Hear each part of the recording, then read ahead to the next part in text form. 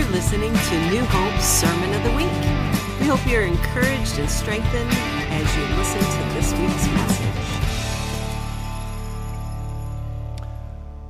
Love does not delight in evil, but rejoices with the truth. It always protects, always trusts, always hopes, always perseveres. Love never fails. The love that's spoken here in 1 Corinthians 13 is the word agape. It's agape love. It's God's agape love for us. So we pray. Holy Spirit, we thank you that you're already here. We thank you that you live in us. We thank you for those who believe in you, Jesus, that you've made your home in us. Lord, we could even declare before we even start this morning that love dwells in us. And Father, we do declare that the world needs love. And you're a God who is, you describe yourself in 1 John 4 as God is love. It's the same word. It's the same word charity. It's the same word agape. God is love. Father, this morning, we ask that you'd open our hearts and ears to hear what the Spirit is saying, even today, through your word. Lord, I believe through your Spirit. And we just yield to you this morning. In Jesus' name. Good morning. That was the original clip, 1965. Burt Bacharach. You could hear that song anywhere and know the tune for those of us who are older, if it's new to you. It's called What the World Needs Now is Love, Sweet Love. How many of you know that God has forever demonstrated his love for us? He's exhibited it. It's for all the world to see, for every age, for every generation, that his generous and outrageous love, his agape love for us, and that while we were yet sinners, Christ died for us. We received from God his love which we did not deserve. It was a gift. We freely received it. It's settled. That's Romans 5, verse 8. One of my favorite scriptures is in Ephesians 2, 4 through 7. It talks about how we were enemies of God. It says, by nature, children of wrath.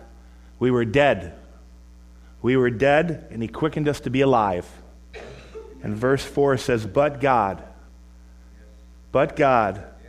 who is rich in mercy, because of his great love with which he loved us even when we were dead in trespasses. He made us alive together with Christ.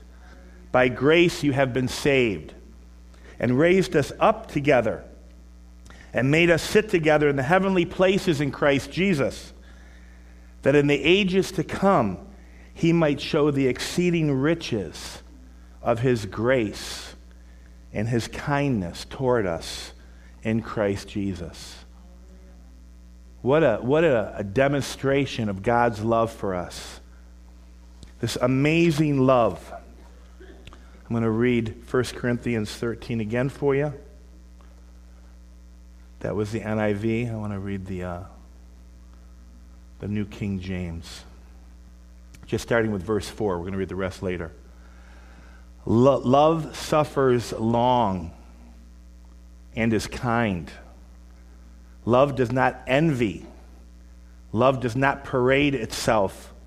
It is not puffed up. Remember some of these definitions. Love does not behave rudely. It does not seek its own. It is not provoked. Thinks no evil.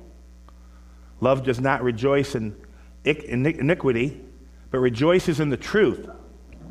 It bears all things, believes all things, hopes all things, endures all things. Love never fails. As I've been praying and seeking the Lord, this is this agape love. If we went to the King James, it would say charity. In every one of them verses, it would say charity. The word is agape. It's God's love for us. It's a divine love. It's unselfish love. It's a generous love with such kindness and affection People don't think God's kind or affectionate. God is kind and affectionate.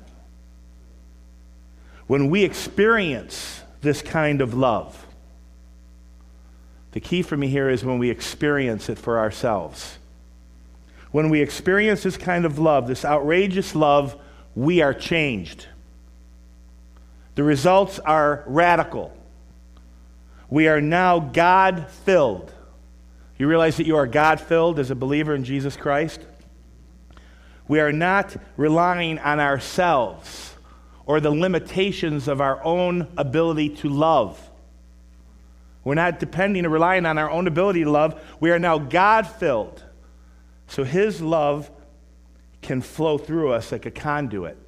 His love, we can be the vehicle or the vessel of His love. It's impossible to love if you've not received love. God created us to love and to be loved. So we receive God's love, and then we release God's love. One of the neat words that I noticed for the word agape, when you break it down and begin to look at it, it's benevolence. That word's really interesting to me because it's a desire to do good to others, an act of kindness. Now, I don't know how many of us live our day every day, and maybe sometimes you don't think you're knocking down the walls or the mountains or you're accomplishing great exploits for God. I mean, there are seasons and times, and even within a normal day, at home, at the job, with your kids, at school, the reality is this agape love can be demonstrated all the time. It can be love in action all the time. Imagine just having the love of God in you, dwelling in you, and there's a desire for you to want to do good to others. Sometimes I'll go to the post office and I'll see an older lady and I'll be pretty much behind her, but you can speed up a little bit. I just want to, it's a God thing, but in my heart the desire is to do good to others. Let me get that door for that little lady. An act of kindness. So this agape love is a desire to do good to others. God's love is in us. If you believe in Jesus, it's in you. Sometimes we just have to work at getting out a little bit. Or understanding that it's in you and asking God, how will it flow through me today? Or how will it, being aware of His presence in you? I think there's a very interesting note here. In John 5, verse 42, Jesus is being, the religious leaders and the Pharisees and the Sadducees and the rabbis, that was the one that Jesus butt heads with the most. And he says this in John 5:42. It's a pretty powerful statement. They're going through some dialogue, and then Jesus says in verse 42, "But I know you," he says to one of the rabbis, "that you do not have the love of God in you." I mean, think of that. You do not have the love of God in you, because if you knew my Father and that He sent me, you would know me and you would know the love of God is not in you. As believers, we abide in His love. We have to declare another scripture out of the Gospel of John, that all men shall know that we follow Jesus if we love one to another. Love one another as I have loved you was one of Jesus' commands. Love one another as I have loved you. So I have been listening, and I've been watching, and I've been seeing some things that in my spirit are very disturbing. And as I was praying and even beginning to stir this and asking Holy Spirit, Lord, I think this is going to be a little bit of an ouch. It's going to hurt a little bit for the church today. You know what that means? That means I'm praying that the Holy Spirit brings correction to some of the way we're thinking. God wants to change the way we think about people. So I've been listening, I've been watching and paying attention. And the question that I've said to myself is, Holy Spirit, where's the love? Where's the love? And this is the part that hurts. This question is, where's the love of God's people? Remember in 2 Peter it says, God's own people, His very special people. Those people are us who believe in Jesus, those ones who've been called out of darkness into a marvelous light, that we would give a testimony of His greatness, right? that we can declare this marvelous gospel. The people of God, where is the love of the people of God for other people who do not yet know him? Not for the one another of the camaraderie of the community that we would have among believers. Because I'll read a scripture later in Matthew, it's in Luke, about Jesus declaring love your enemies, and he breaks down the wall of if all we had to accomplish, we could probably do that almost none. I would dare say no, we probably couldn't even do that among ourselves. We'd need the power of the Holy Spirit just to love one another at a level that would be pleasing to the Lord. But if that's all we did, the scripture actually says you're no better than the tax collectors. We'll read that later. So where is the love of God's people for other people who do not yet know him? I wrote down a note here, and I really believe this in my heart. I feel like it's getting ugly out there. And I'm not talking about the world. It's not getting ugly out in the world. It's getting ugly, some of the things I'm seeing and hearing in the body of Christ toward people.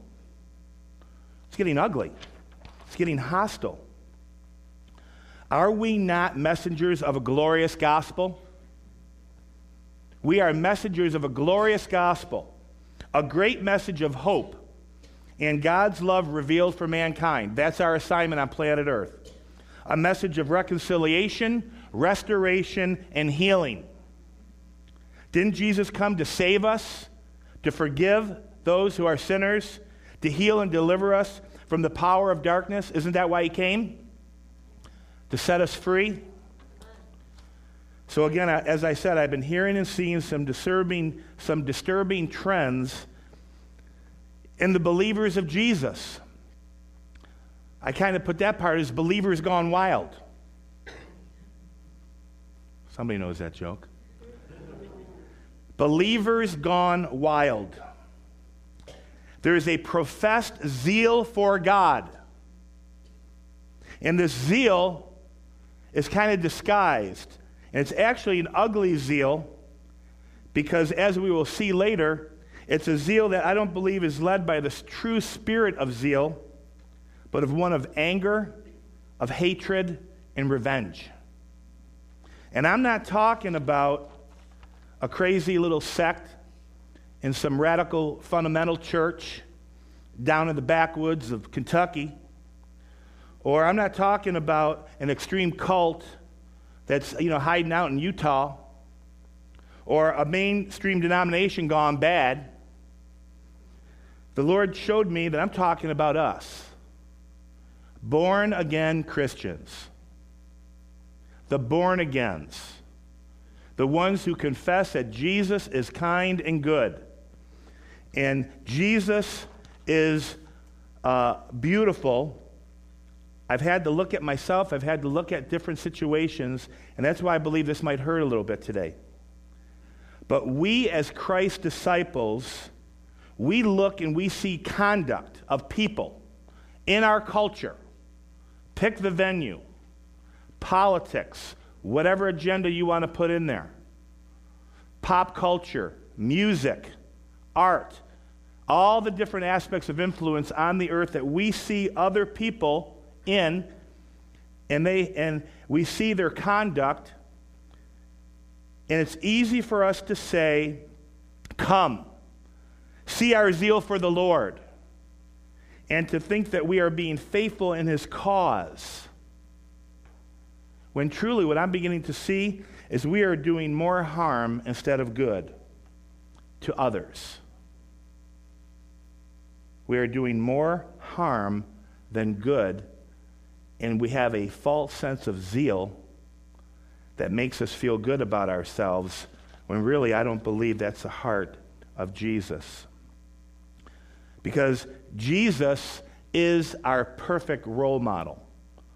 And Jesus was fully God and fully man. And because Jesus said that we would do the same works as him, and actually said we would do greater works, because of the resurrection and the power of the Holy Spirit, we on earth, I'm going to read a scripture where it says we can be perfect, we can be complete, just like Jesus, if we continue to be filled with Jesus. Because Acts 10:38 says, you know of Jesus of Nazareth, how God anointed him with the Holy Spirit and with power, and how he went about doing good and healing all who were oppressed by the devil, for God was with him. I love that scripture. He was filled with the Holy Spirit. He was filled with power. He went about doing good and healing all who were oppressed by the devil, because God was with him. I'm going to jump in to a scripture, and if you have your Bible, I want you to go to Luke 9, verse 54. Luke 9, verse 54. And I'm going to join you there.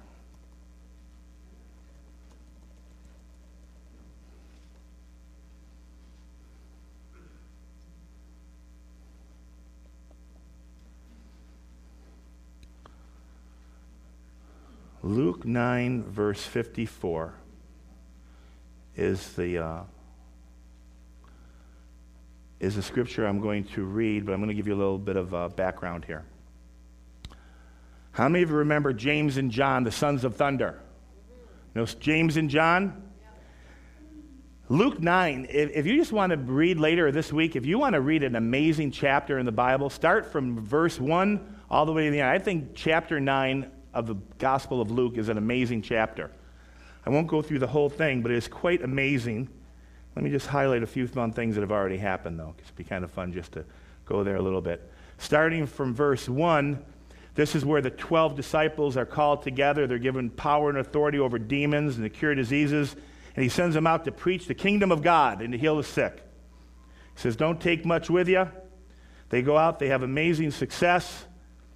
The rumors are spreading of the name of Jesus is getting out there. Herod's nervous. John the Baptist is beheaded. Who is Jesus?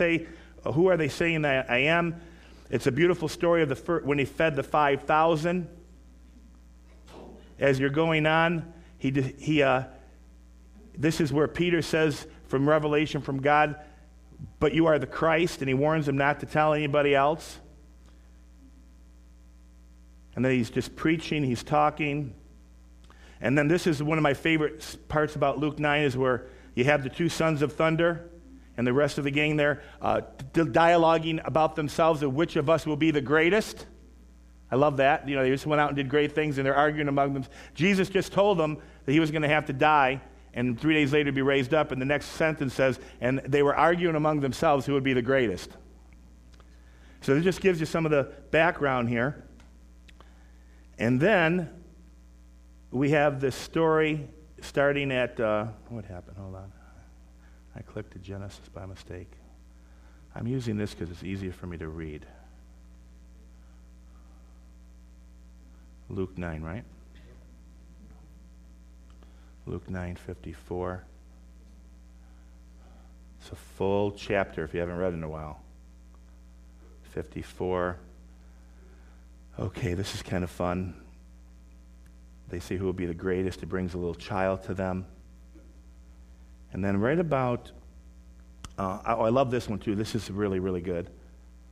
And John answered them, after Jesus tells them, whoever be least among you would be great. Now John answered and said, Master, we saw somebody out, this is verse 49. Master, we saw someone casting out demons in your name, and we forbid him because he did not follow us. He wasn't in our group. He wasn't part of our church.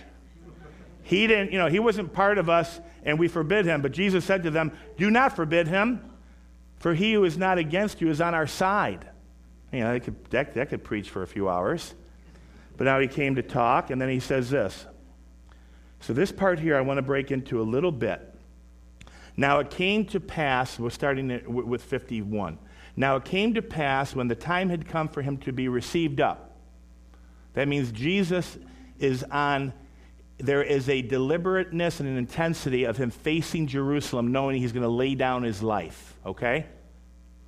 The time has come now. There's an intensity as you even begin to read this where he knows he's going to Jerusalem. So that he steadfastly set his face to go toward Jerusalem. And he sent messengers before his face, and as they went, they entered a village of the Samaritans to prepare for him. But they did not receive him because his face was set for the journey to Jerusalem. And when the disciples James and John saw this, they said, this is key, "Lord, do you want us to command fire down from heaven and consume them, just as Elijah did?" I'm going to read that one more time. Jesus was not received properly. We'll get into a little history about the Samaritans. But when he was not received properly, the disciples, the sons of thunder, full of zeal, said to Jesus, "Lord, do you want us to command fire to come down from heaven and consume them, just as Elijah did?" You want to read that story? It's in 2 Kings. It's a great story. But he turned and rebuked them and said, "You do not know what the manner of spirit you are of. For the Son of Man did not come to destroy men's lives, but to save them." And they went to another village. Great power, great zeal, being used by God, believers in Jesus. Let's just do a little bit of history so you get a little bit of context here. The Samaritans, really simple, for those, I'm going to assume nobody knows who the Samaritans are. They're bitter enemies of the Jewish people at the time on the earth. So they're enemies. So right now I want you to think about who some of your enemies are and how you respond to some people's names. I'm going to throw you out a few. Because this is what I'm sensing in my spirit. It's so strong. How many of you know there's a lady named Ellen? If you know Ellen, you raise your hand. If I say the word Ellen, you know who she is. Who am I talking about? Okay. I'm seeing, I want to see something here. If you know who I'm talking about, you raise your hand high because I want to see it. Okay. If you don't know who she is, she's actually quite charming. She makes me laugh. She's got a funny little dance that she does. She's a creation of God that actually was made in God's image. And she has a talk show, and she started out as a comedian. I don't know her personally, obviously, like anybody else. I don't know any of these people personally. But I've noticed that if you're with a bunch of born-again Christians, which is like my group, my people, my tribe, my gang, you know, it's like, that's who I hang with, you know. That's my homies, right? I hang out with the born-agains, you know. If we mention the word Ellen, it's like, they get all stiff. You know, and they want to have a liver transplant, and their heart's throbbing, because Ellen is a lesbian. Oh, my goodness. Ellen is a lesbian, and she's kind of up on the front now, and she's kind of one of the spearheads of that whole movement. And I don't know about you, but the Bible-believing, loving Jesus people I know, it's becoming extreme where they hate the lesbians. The same spirit that hates the lesbians on planet Earth right now is the same spirit that prompted John and James to say, "You want us to call fire down from heaven? We want us to call fire down, we can burn them all up?" Same spirit. The Samaritans were enemies. When Jesus even sent them out, he said, "Don't go there. Don't go to their villages." The good news is, you know what? Jesus went to the villages. In the book of Acts, they went to the villages, and many Samaritans came to know Jesus Christ. But when he traveled, here's what the hang-up was. Jesus had his face set toward Jerusalem. He sent people to prepare for his journey, and they did not receive him well. It was a matter of hospitality. It was a matter of protocol. It was a matter that even when he came, they refused to receive a religious teacher and they considered that rejection of his claims was an offense to them. You understanding the picture? It was something ingrained in them from childhood. It's something that's all they knew. So these gentle apostles were filled with wrath and the insult at their master. Their zeal for the Lord led them into it's a hard word, but it means the shedding of blood. They were hostile and they wanted blood because their attitude or the spirit about them was one of revenge and hatred. Thus, religious zeal has led many men to do sinful acts and have a persecuting spirit. You understand that? Yeah.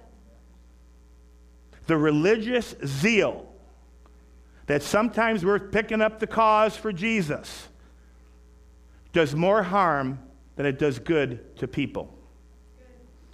Sinful acts have been done, persecuting acts have been done to people in the name of Jesus. And it's time that we pay attention to it. We talked about the Samaritans being their enemies.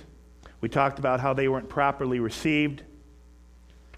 So how do you respond when the people at your coffee cooler or the people that you rub shoulders with at work or some of your family members or how you deal with people in college or the university or teachers or wherever you are, wherever you go, how do you interact with people and how do you respond when they reject Jesus? When they reject the claims of Jesus, or they reject our worldview, or they reject our views and our values in general, how do we react? How do we respond?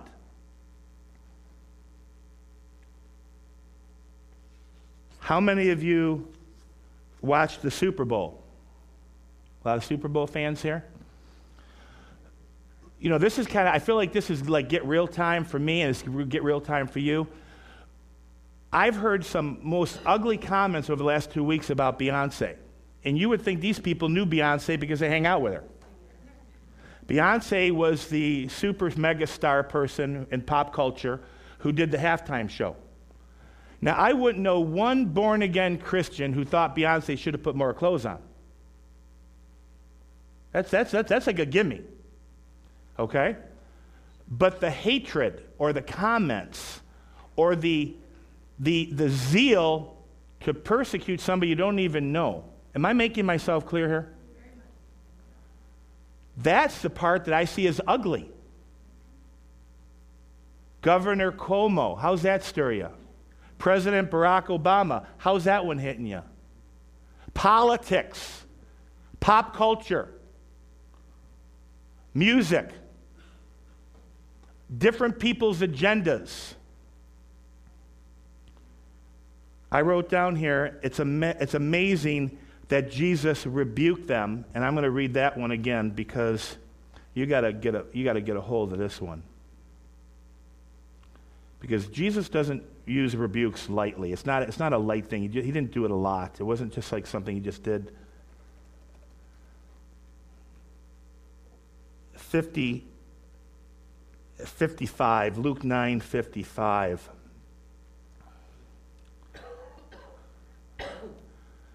But he turned and rebuked them. It's fun when you read different commentaries and study it a little bit. A lot of scholars think that they actually added the end part at the end. You know, they kind of got caught, and like Elijah did. You know, it'd be like me saying, Steve, should we call down fire? And I see this disgusting look on his face and this rebuke coming at me, turned to me, and obviously he couldn't believe what I had just said. He said, well, you know, like Elijah did. Give it some type of reference point. You know, I'm not the first one who ever thought of this. I mean, it's in the Old Testament, you know? It's really fun when you hear some of that dialogue, because it's like, we just did great things. We got a lot of zeal. These people rejected you. You know how them Samaritans are. You know, they're like the gays and lesbians, them Samaritans. We hate them. You know, we hate them rock stars who want to rap and talk bad about women. We don't want little chinny girls walking around with no clothes on TV. You didn't have to watch it, number one. Shut TV off. Big ship power. Shut TV off. Don't sit there and whine about it and complain about it. Shut it off if you don't like it. But the point was, they responded with Jesus turned and he rebuked them. And here's a neat commentary on that. When Jesus turned and rebuked them, And he looked at them. It was a stern look. It was a stern face on his countenance. He sharply did not agree with them because their zeal and their passion had turned from anger and a desire for revenge. Some of the things that I've been hearing lately that Christians say about people, it's been not only breaking my heart, but I look at them and I go, are you really saying that? How about, Omar Hul, towelhead, Omar, the Arabs, the Arabs, the people who believe in Islam. How aggravating are they? Enemies, all of them, enemies. They believe in Islam, they're enemies.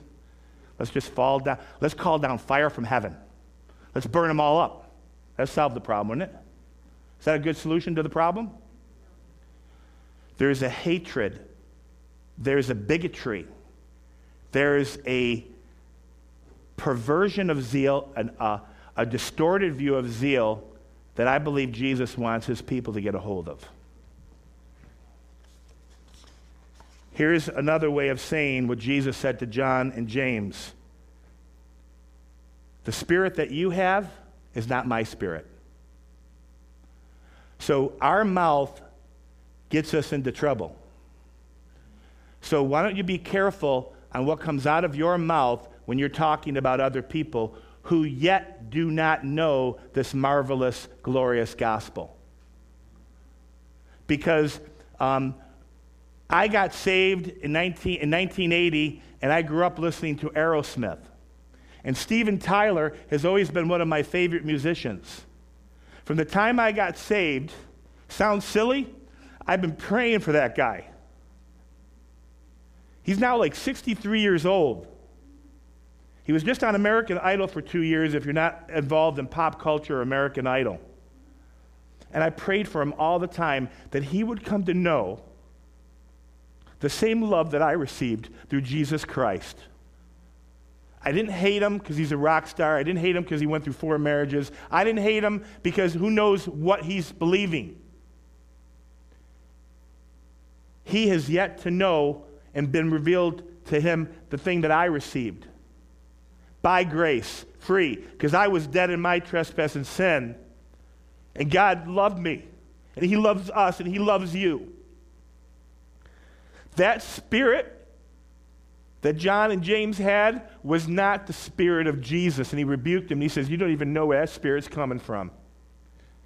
He said to them that he was not a destroyer, but a savior. Let us never do anything for Jesus which is contrary to Jesus. Amen. Let us never do anything for Jesus which is contrary to Jesus. And zeal for Christ and passion is no excuse for bigotry. Bigotry. If they would think what we think and believe what we think. The political agenda is hot right now. If you like Facebooking and twitting and texting and doing all them things, everything you say goes on that thing. I would ask the Holy Spirit what you're releasing about people. These are people that have yet to come to know Jesus Christ. That's right. So an overzealous Twitter is no excuse for your bigotry. The Lord had me sit down and look at the Ku Klux Klan. I'm sure glad that the Ku Klux Klan is not around in the same power and the same radical extremism. I didn't write down the figures, but whatever it started, there were 4 million members strong. 2012, there's like 4,000 of them left. How many of you would agree that the Ku Klux Klan is not a great organization to be a part of? Or some of these movements about women's rights. We take one thing and we think it's all whacked out. Well, thank God that somebody thought that women could vote and own property. Yeah. Praise God, somebody fought for everybody talking about the forefathers were this, the forefathers were that. Well, the forefathers had no rights for women and slaves. And it was tolerated. It was the norm. Till somebody said, I don't think this is right. So I feel like in my spirit today, I'm releasing this to our body. I'm releasing it to the atmosphere that Christians should control what they say about other people who yet do not know Jesus. Amen. Because in your zeal, don't confuse your zeal and his cause for an excuse of exercising bigotry. What do we learn? What do we learn? A professed zeal for God can sometimes lead to bad things toward fellow man. We can learn that through history. That when the highest opposition which Jesus met was not constant with his loving those who opposed him. I didn't say that right, sorry.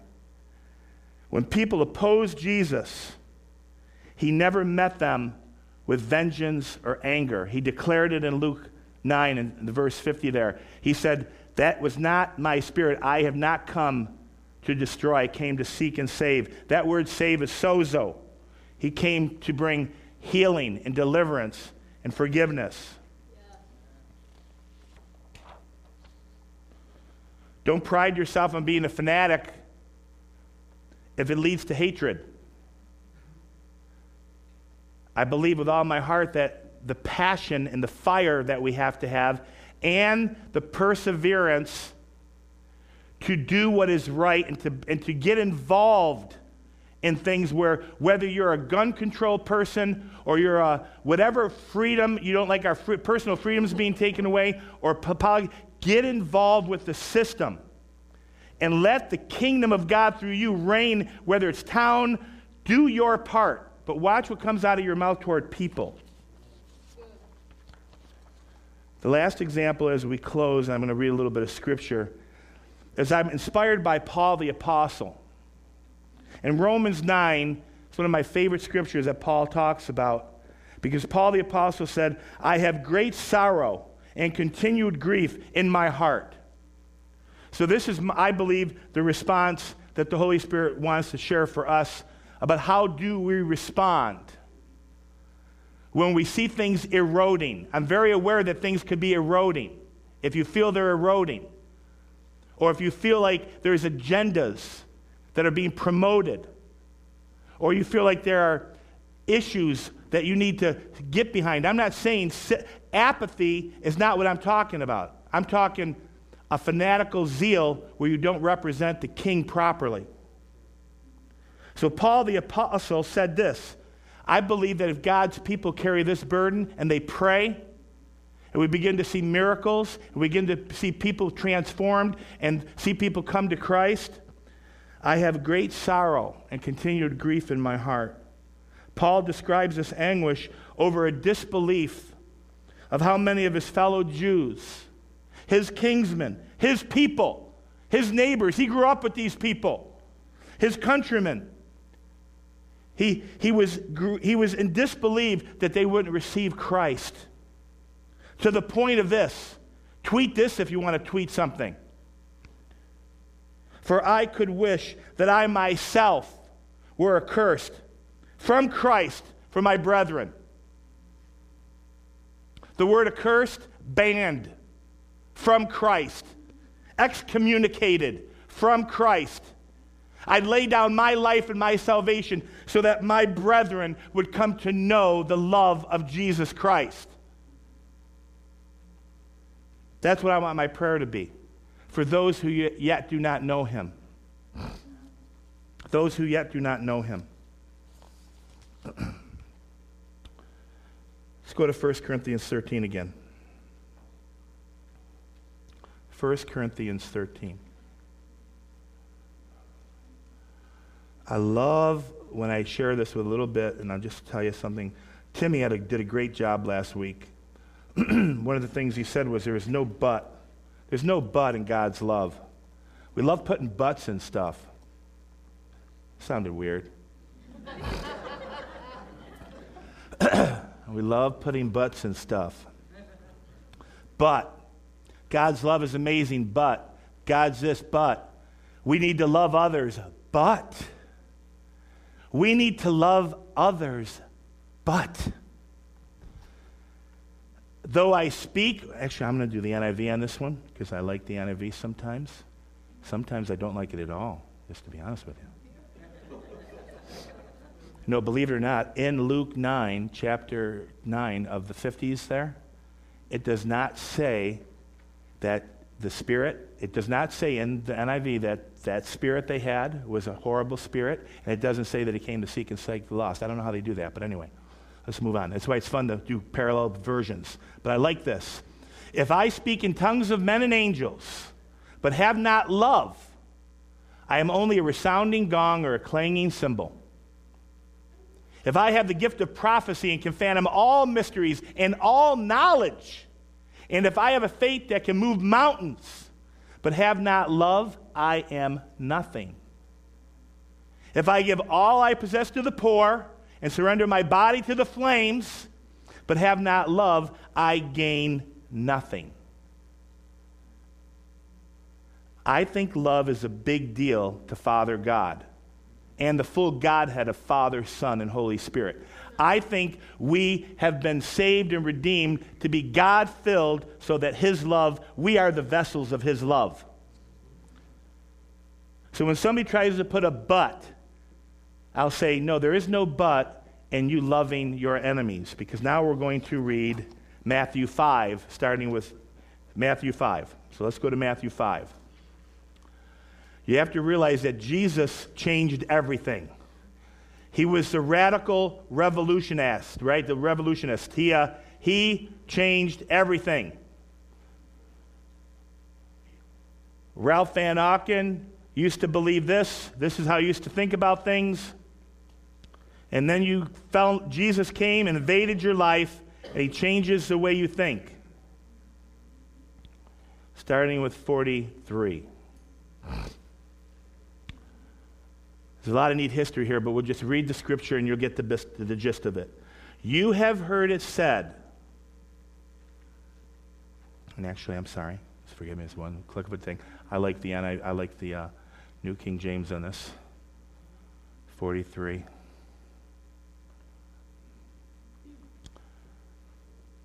You have heard that it was said, you shall love your neighbor and hate your enemy. Okay, got that? You have heard it said. I wonder if there's any churches that still preach that. You have heard it said, love your neighbor. Hate all those who oppose you. Hate all those who don't want to do what you want to do or have them live like you want them to live. Jesus is the one I'm listening to here. You have heard it said, you shall love your neighbor and hate your enemy. But I say to you, love your enemies. Bless those who curse you. Do good to those who hate you. And pray for those who spitefully use you and persecute you. This is a supernatural activity we're talking about here. You have to be filled with the love of God in order to accomplish this. But here's what He says, that you may be sons of your Father in heaven. For He makes His sun rise on the evil and on the good, and He sends rain on the just and the unjust. For if you love those who love you, what reward have you? Do not even tax collectors do the same? And if you greet your brethren only, what do you do more than others? Do not even the tax collectors do so? Therefore, you shall be perfect, just as your Father in heaven is perfect. The bar has been set. We're to be perfect. That word means complete. It makes you watch your tongue. It makes you watch what you say.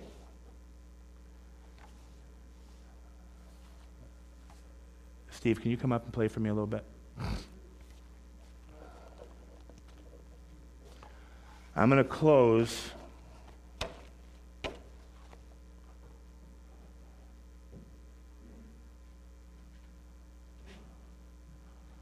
by reading 1 Corinthians 13, and then we're going to pray.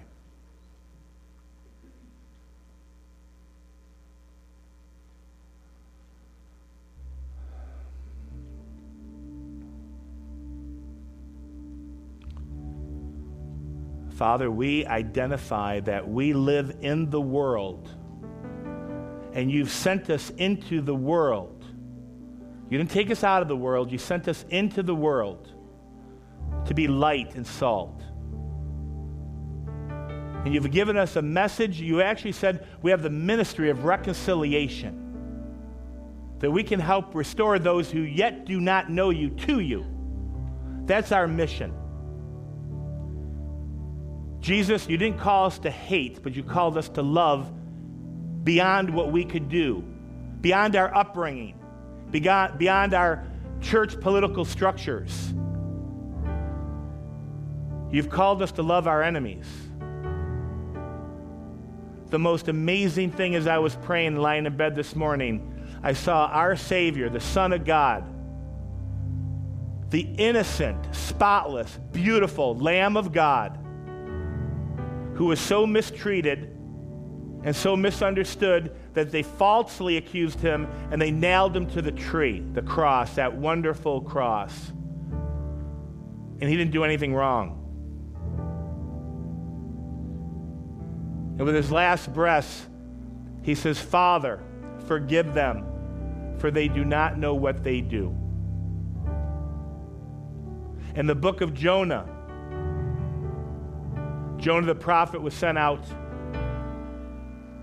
to bring revival to a great city. And at the end of it, he's mad. If you don't know the story, read it in the book of Jonah. But God says to Jonah at the end, he says, are you mad at me because I had compassion on a city? And here's what he said. There were people in that city that didn't know their right hand from their left hand. They didn't know what their right hand from their left hand. He said they were ignorant of even good and evil. And he had mercy on them. So take the person who bugs you the most in whatever thing you're fighting for, and see the heart of God that they don't even know. Some of them don't know their right hand from their left hand. They're living in spiritual darkness. Don't be filled with revenge or hatred or anger. Begin to pray for that person. Begin to pray for these systems. Begin to pray for God to raise up people on every mountaintop of culture to have influence in a godly way. Believe me, we don't want the Crusades again. That wasn't the answer. So, Father, we pray now. And, Father, I knew this was going to be a little bit of a sting or a hurt. But, God, I pray that we as a people here at New Hope would be filled with love. And we would yield to you, Holy Spirit. And I pray for any passion and fire that it would be properly channeled. Father, I pray for an active people, a people involved in community, a people involved with politics, a people involved with music and art. I pray that we would be the lights in the head, and we would lead and love people. So, Father, I pray by the power of your Spirit, you would work in us. Father, I pray by the power of your Holy Spirit, you would change some of the things we're doing, or correct some of the errors, or reveal to us where zeal has gone wrong. Believers gone wrong. God, we don't want to believe believers who've gone south or been deceived by our zeal. The scripture says that the same Spirit that raised Jesus Christ from the dead dwells in you. And he who is in you, who is greater than he who is in the world. We have overcome. So, Father, I pray for the people here today. I pray for your goodness. I pray for a revelation of your grace. And, Father, we just love you. And, Holy Spirit, we ask that you would continue to work in us. In Jesus' name, amen. Amen. So I want you to enjoy the afternoon.